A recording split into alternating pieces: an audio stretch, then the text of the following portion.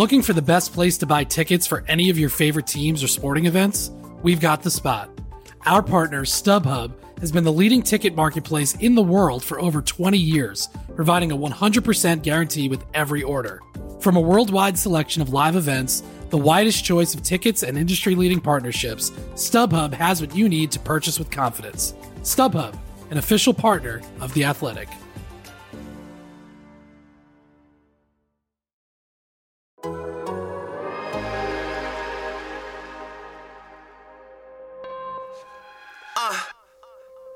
You are now tuned into Anything's Potable, the most honorable, the most audible. Hold the applause, like Paul Pierce when he was fresh out the hospital, like Antoine when he shimmied after shots went through.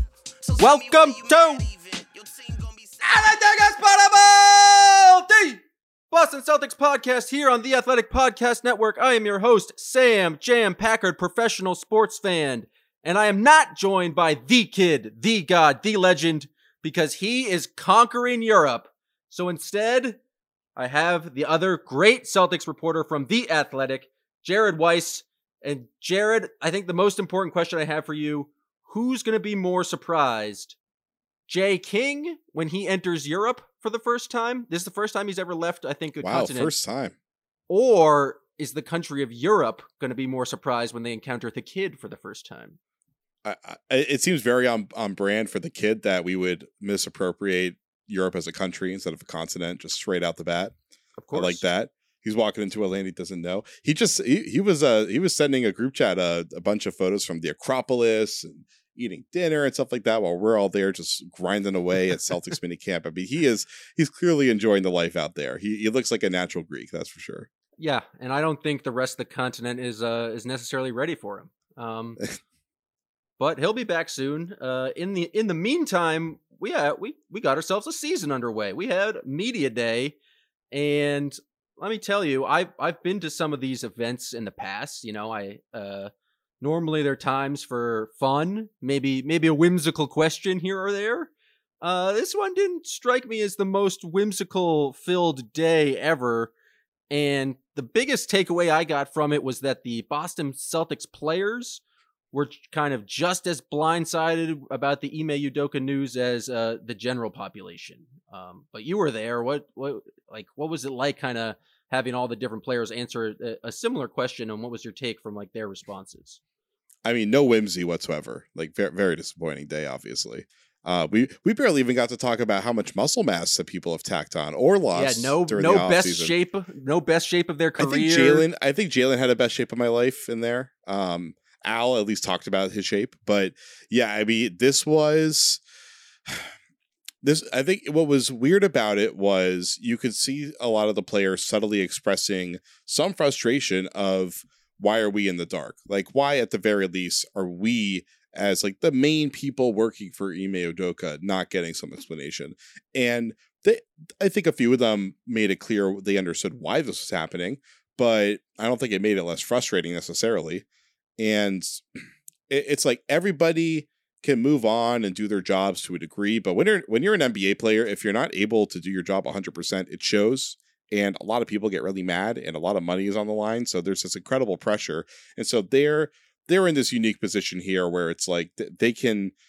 I think everybody else can kind of take their time to a certain degree to process everything that's going on. They don't really have the luxury of doing that. The first game of the preseason is less than a week away, which I didn't even realize until this morning how soon it was. Like the opening of training camp is really short, and they got a new coach now that's running things. It's not like they're the only team in the league with a new coach, and at least the new coach is someone that already knows everything. So at least they're avoiding those major hurdles of like new coaches to come in and it's like, we're doing these drills differently. You're playing this role differently. You know, Mazzulla was pretty adamant day one and as well at first practice that he's not really shaking things up.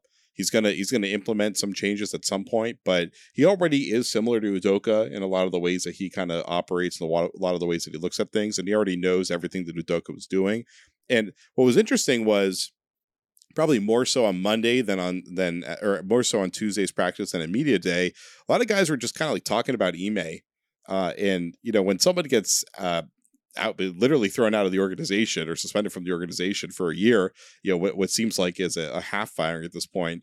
You don't really hear people talking about that person like they're present.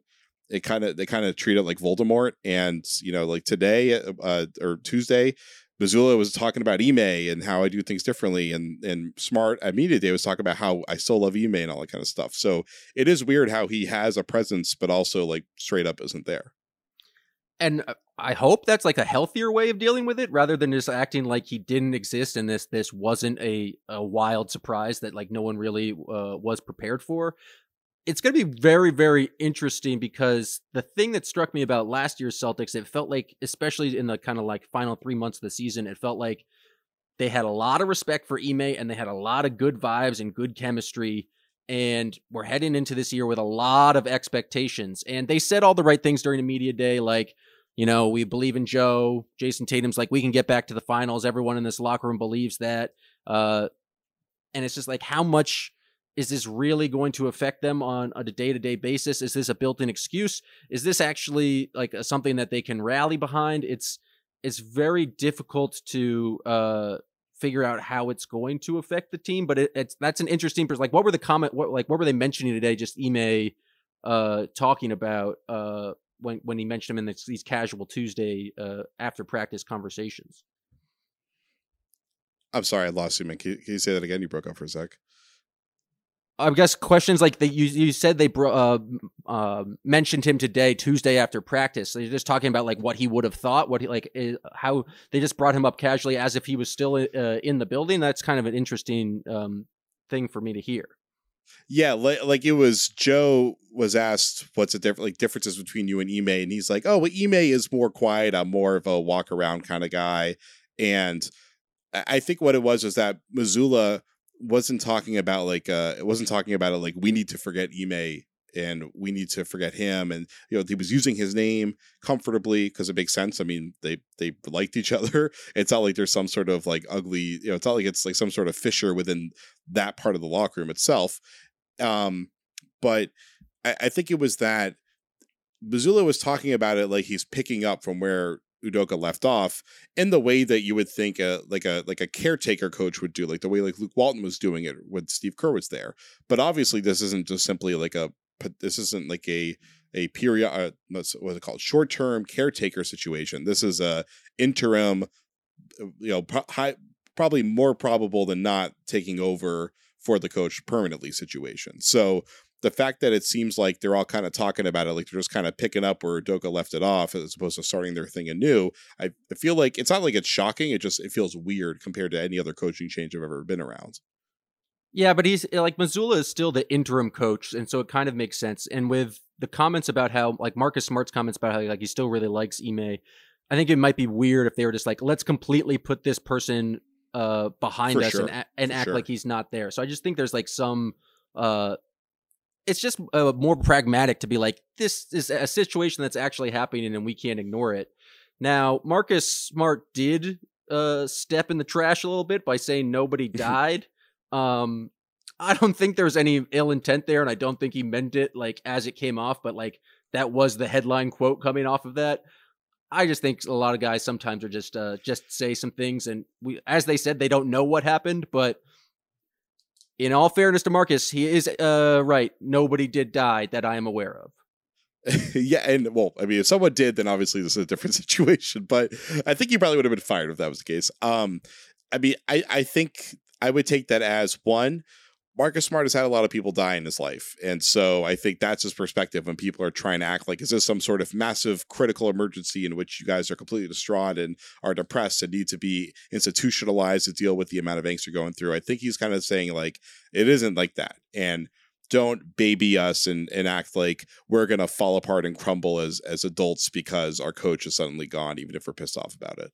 And also, I just think that Smart is really pissed off that Udoka's gone. And it's not about necessarily like what happened, but the fact that they just took him away and they couldn't tell him what happened. And I'm sure they told, before what I've heard, they went to the players and said, we unfortunately can't tell you anything for legal reasons.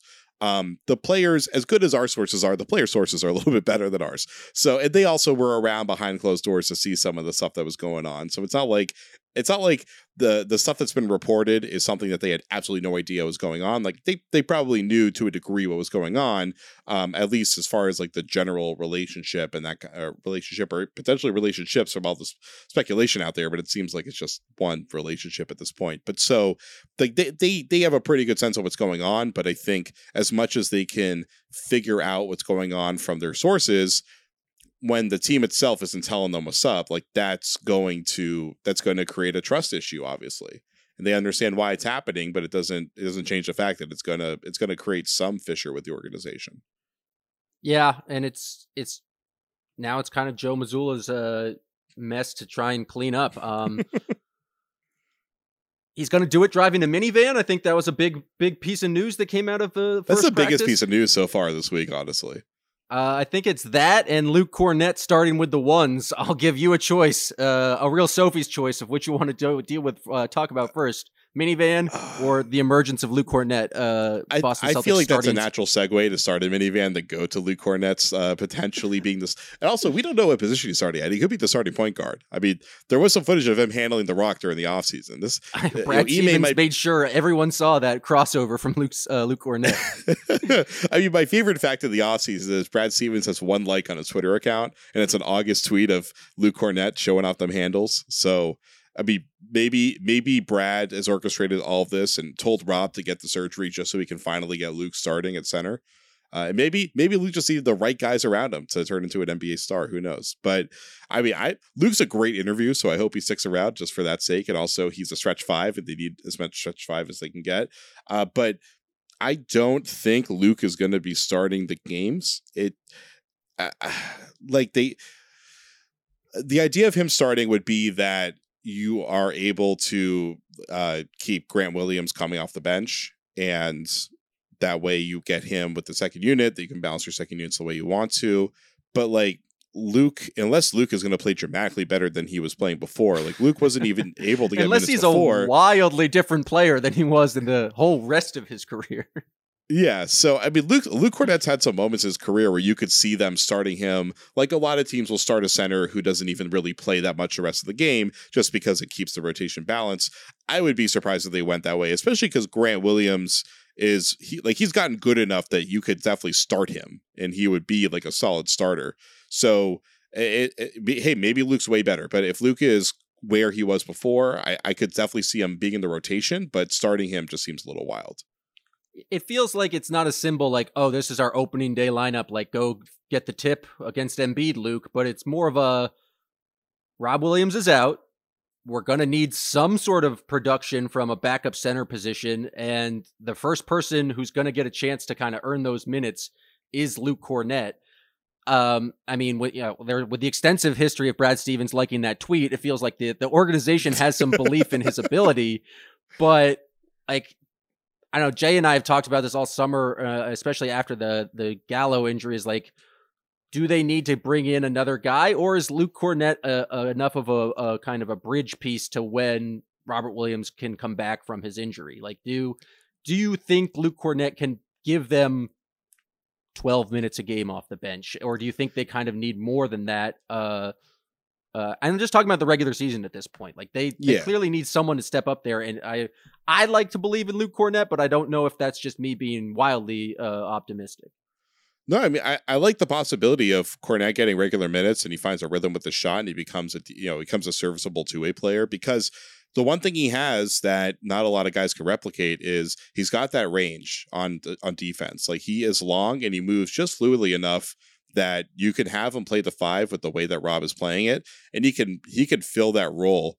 Like theoretically, that's the word I'm trying to find. He can theoretically fill that role, right? So, I mean, have you seen enough from him in the past that you would like to give him a shot? Because I mean, Udoka, there were a lot of times when like Tice was just getting killed out there, and I thought they were going to go to Kornet, and instead they just pivoted to going super small. So Udoka clearly was not looking to go to Kornet, but also it was the playoffs. So maybe it's just like, screw it, I'm not going to do this in the playoffs. I think it's like, do you switch your defense around with Luke Kornet in there? Like, I feel like their defense was like, all right, we're going to switch everything and try and Tice might sometimes get burned. They did make some adjustments. It wasn't like they were switching Tice out onto everything. And Tice, I just feel like moves his feet a lot better.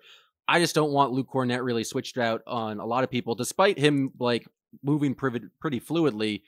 But I just don't think they're like the ask is that much. I think we're going to get a lot of Jason Tatum playing the 4. And, and so just because of given the roster distribution, there's just so many more talented guards on this roster. So I don't think Luke Kornet's going to need to play more than 12 minutes a game. Like I said, like I think Al Horford, if he's in the best shape of his life, as he claims, if he's going to be playing back-to-backs, as he claimed on Media Day, I think Luke Kornet can give you something. And if it doesn't work out, I think you can really just go small and use Grant Williams lineup. So I think he's the first viable option. I'd like to see him work out so you don't have to go like, I don't know, turn to Kabengele or Noah Vonleh, who I think are less likely of being successful there. But I don't know at this point. I don't know what else they have to try him out, because I don't know what else to do other than just completely just move to Grant Williams being the backup 5, which I just don't think is the most sustainable option for them. Yeah, I mean, he could probably do it to a degree. I was going through a list of like who in the East could Grant not guard, and it's like there's not a lot of guys. Like Jared Allen is a bad matchup for him.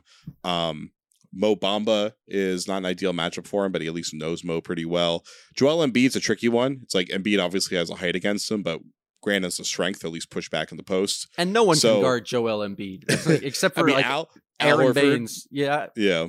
You know, Al's done well. So I think Kornet has to play, because you can't be starting the season playing Horford 34 minutes a night. And Grant, since Gallo is out and Rob is out, like Grant's probably going to be playing in the low 30s at least, I'd imagine. So, and then you also just don't want Tatum getting a ton of minutes at the 4 and having to bang with guys. So you want to keep, I mean, depending on the matchup, obviously, but you want to keep Tatum at the 3 as much as you can to a degree. So I just feel like you have to get another center in that rotation just to make sure that Horford isn't gassing himself too early. Another thing that I thought was interesting about Media Day was Malcolm Brogdon saying the Pacers basically gave him a choice of where to go, and he chose the Boston Celtics. I did not know that, but I think one of my big questions heading into the season is, how is Malcolm Brogdon going to fit in with this Celtics lineup? He's been a starter in the past. Now he's decidedly coming off the bench. Clearly he knew that going in. He was not surprised to learn that information, like Christian Wood down in Dallas. But I think that's like very important for his mentality and how he kind of mixes in. I don't know. What do you expect to see from Malcolm Brogdon, and how do you it feels like bringing him in off the bench, it's just a commitment to be go much smaller this year. Like, they have much more talented guards. They have this issue at centers. It feels like they're going to be a smaller team, but how do you think Brogdon fits in? Is he a guy who's like the immediate primary ball handler when Tatum's on the bench? Is he more of a spot up guy in the corner? What do you think Brogdon's role is going to be to kind of start this year? Well, thanks for teaming me up to promote my my new article. That's a 101 with Malcolm Brogdon that just came out on Tuesday. Hey, so it's not even out yet, so he hasn't seen it. But he addressed that, and actually, let me find that exact quote that I can. This is journalism, people. This is journalism in the flesh. Why can't I find the quote? He said, "Oh my God, this is terrible journalism now." I'm going to have a mix. I'll definitely bring the ball down a lot, but I'm going to play off the ball a lot too. So I'm going to have to be ready to shoot both types of shots, like pull up versus spot up. So he said it'll be a mix of how he played in Milwaukee and Indy. The main thing was that but he doesn't know exactly what Joe's going to do with him yet. He had a pretty clear understanding for what Udoka wanted out of him, and he's presuming it's going to be pretty close to the same under Joe. So I think that he's generally going to be playing point, and White will be off ball. But I think it's going to be similar to Smart, where Smart brings it down a lot. He might run that first pick and roll action. He's getting off of it. earlier in the play than like a lot of other point guards. And so I think Brogdon's going to be in a similar spot. But what makes Brogdon good is, or I think what works for Brogdon not having to need to play point guard is he wants to take more spot up shots. Like he talked about in the story about how he shoots way better spotting up than he does off the dribble. Like last year, he shot 22% off the dribble. Like that's pretty much as bad as it gets. That's not great. That's like it's insane. Concerning number. Exactly. And so last year he was hurt. He downplayed the injuries. I don't know how you can downplay the injuries when you look at the numbers, but the year before that, when he was pretty healthy, he shot like 44.5% on spot ups, then like 36.5% on pull ups. So it's like the pull up number isn't that good, but it's not terrible for that kind of shot. But obviously 44% from three on spot ups, that's elite right there. So I think he wants more of that in the shot diet, as people on Twitter that all my friends make fun of will call it. So hopefully that diet, it's nice and healthy, lots of fiber, lots of spot ups. That's what works for him. Speaking of healthy diets, Jason Tatum is focusing on his. I don't really have more to say about that, but that seems like a good choice. Good for him. No more just piling on an entire bag of shredded cheese onto terrible looking tacos. Just less Emo's pizza per week, I'm guessing. St. Louis pizza is gross, but I'm not going to have Jason learn that I think about that. What do you think about just them going smaller in general? Like, I think a lot of their like success last year, they found this too big lineup that worked, and it was Rob Williams playing this weird center field while Al Horford took the biggest guy on the team.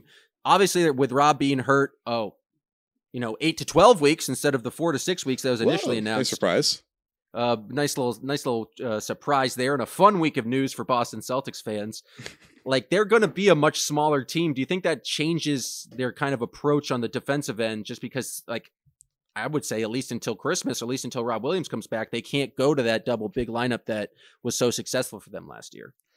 Yeah, I mean, it's weird because I was hearing before training camp was starting a few weeks ago that they weren't really going to change anything up with the defense. That it was mostly going to be the offense. I guess, I mean, the weird thing is, so, we know, I'm sure everyone listening to the show has heard how the defense works. In general, it's like basically you're switching most perimeter stuff. A team that runs pick and roll, the Celtics tended to have their power forward, which was like Horford or Grant usually, be up on the pick and roll. And they would instead of doing like a deep drop where they're just sinking all the way back into the paint, they would generally get up onto the screen. And then you have the center kind of playing zone on the back line. That was Rob's job. So without Rob, Horford is still really good at that. Kornet theoretically could be able to do that center role, but generally you don't really have that backline guy that makes you more willing to play that kind of style. So it makes me think that maybe they are going to switch 1 through 5 more than they actually did last year. And I mean, they switched 1 through 5 a lot last year, and it was the most in the league, but they didn't do it like 100% of the time, like I think a lot of people think. So, I mean, do you think that they would just do it pretty much the entire time when Kornet's not out there? It feels like the logical solution there, because they just don't have this double big like center, and so. I don't know. Brogdon said that he also thinks like him and Smart can be the best defensive pair, like guard in the league. I do think like they have the talented players with Brogdon, with White, with Grant, just kind of all athletes who can switch through everything and really like, if you're going to do that, just really increase the ball pressure. And to use a Brad Stevens phrase, really get into the ball. But I do think it's going to be kind of change the dynamic, and it's going to be an adjustment for them. Which is interesting because like there was no reason to change what they were going to do. They had the amazing end of their season last year, and then this Rob Williams injury comes, and it's like, do you change the whole kind of persona of your team, or do you just like kind of try to build in habits with Luke Kornet maybe, and so you can just plug Rob Williams back in? How much are they focused on just like winning? I mean, obviously you want to win as many games as possible, but I feel like usually the first 20 games of an NBA season, you're trying to establish what you run, how you do things, what your defense is. And are they trying to establish that for a post Rob Williams recovery world, or are they just kind of make an adjustment for like what the circumstances are now? I mean, you gotta you're getting Rob back in 2 to 3 months, right? So it's not like he's out for the season like with Gallo. So I think they probably just make a small tweak, but generally do their thing. Because, I mean, that's what they did last year, right? Like when the scheme wasn't working, as they didn't know how to run it yet, they just kept doing it until they didn't suck at it. So I think that's probably what Joe does.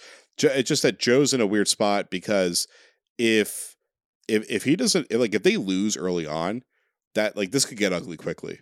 Oh yeah. If they lose early on and it's because he's sticking to what they do and he's not showing that he can solve the problem, then like the players could certainly lose faith. And then whether it's they're calling for Ime to come back or they want something else, or maybe they bring in a veteran coach. I know Frank Vogel's name has been out there. Maybe they bring that guy in, then the team like wants that guy to take over. It's like, who knows? So I think that, I mean, I guess the good thing for Mazzulla is pretty lauded for his like scheme stuff and scouting opponents and stuff like that. So you would assume that stuff is kind of his strength there. So I think that it's not broken yet. So don't try to fix it and give it some time. But it's like he definitely needs to have a plan B for how the defense works. If not having Rob out there means that they can't really sustain it on a nightly basis. I think the thing that's very interesting for Mazzulla, and something that I think Ime did incredibly well in his first season, was kind of holding players accountable for when their effort wasn't there or they weren't executing defense. I feel like a story from last year is like the team was really struggling and he did like a 3-hour film session with 70 clips for each player and just ridiculed them, which is something that I think someone of like Ime's stature can do.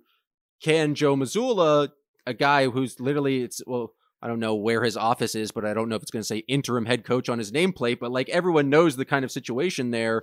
Is he going to be able to be similarly effective in kind of holding players accountable? Is he going to be like willing to do that, knowing that he was just kind of thrust into this role?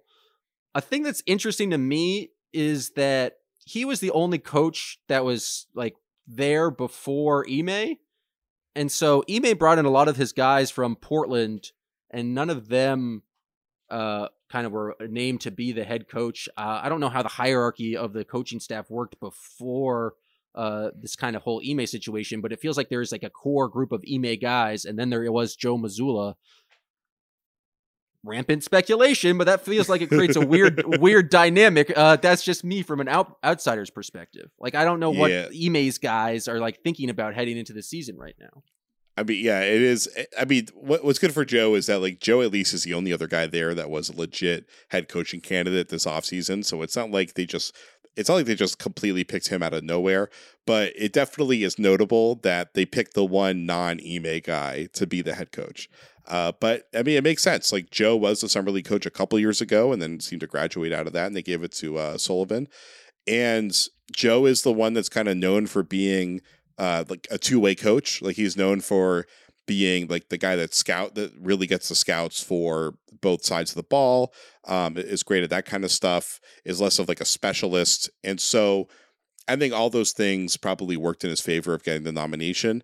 But yeah, it at least helps. You would imagine it helps at least maintain the sovereignty of the coaching staff in case Ime wanted to continue to be involved.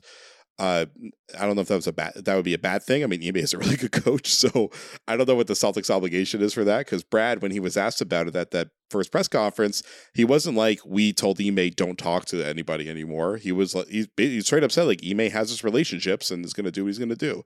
So I don't know. Like I haven't ever asked Joe Mazzulla, how much do you love Ime Udoka? But like everything he's ever said about Udoka to me has always been really, really positive. So it would also be dumb of him to talk to the media and talk about how much he hates his coach. but no, I think even when I talked to him off the record, it was all really positive. So I think everybody there is really fond of Ime, regardless of whatever it is exactly happens. And Joe is. I mean, I think Joe's just a good fit for the job because he has so many similarities to Ime, and he's like acknowledged that. So, and he can do this job and be himself without really significantly changing anything that Udoka was doing. Okay, well, we're going to wrap up on this topic. It wouldn't be an off-season podcast if we didn't engage in some wildly reckless trade speculation. Old friend?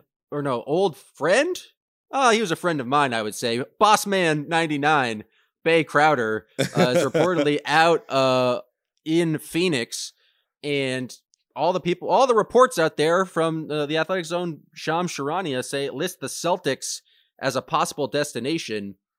I don't necessarily understand how that would happen given his $10 million price tag for this season.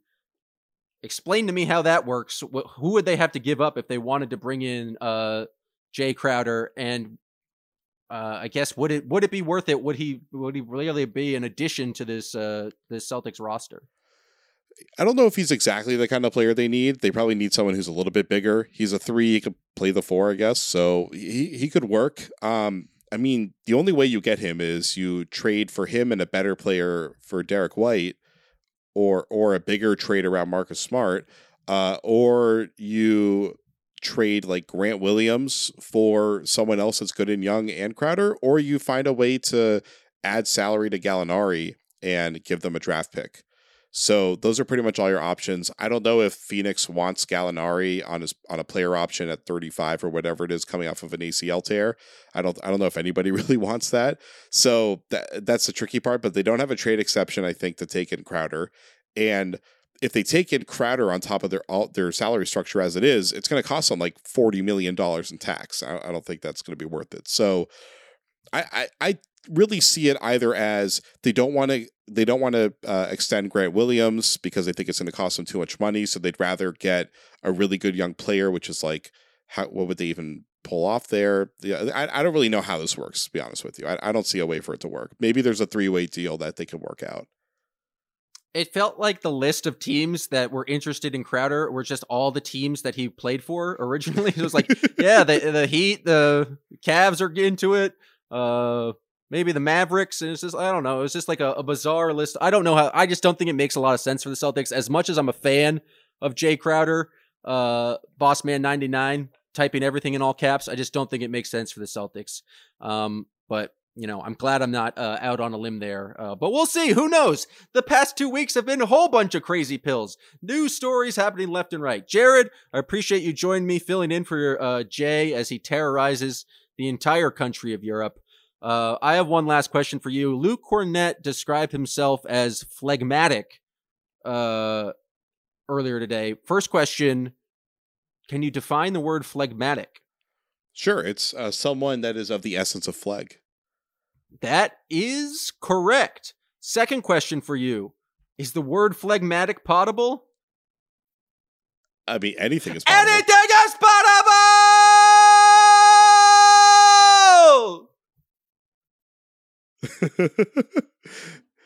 Having an unemotional and subtly calm disposition. As you've probably heard by now, we've teamed up with BetMGM this season. We'll be using BetMGM lines to make all of our picks, and we'll have special offers for our listeners each week. If you haven't signed up for BetMGM yet, use bonus code The Athletic, and you'll get a 1-year subscription to The Athletic, plus up to a $1,500 first bet offer on your first wager with BetMGM. Here's how it works. Download the BetMGM app and sign up using bonus code The Athletic. Make your first deposit of at least $10. Place your first bet on any game and claim your voucher for a 1-year subscription to The Athletic. See BetMGM.com for terms. U.S. promotional offers not available in D.C., Mississippi, New York, Nevada, Ontario, or Puerto Rico. Gambling problem? Call 1-800-GAMBLER. Available in the U.S. Call 877-8-HOPE-NY or text HOPE-NY 467-369 in New York. Call 1-800-NEXT-STEP in Arizona. 1-800-327-5050 in Massachusetts. 1-800-BETS-OFF in Iowa. 1-800-270-7117 for confidential help in Michigan. 1-800-981-0023 in Puerto Rico. First bet offer for new customers only in partnership with Kansas Crossing Casino and Hotel. Don't forget, if you haven't signed up for BetMGM yet, use bonus code The Athletic, and you'll get a 1-year subscription to The Athletic, plus up to a $1,500 first bet offer on your first wager.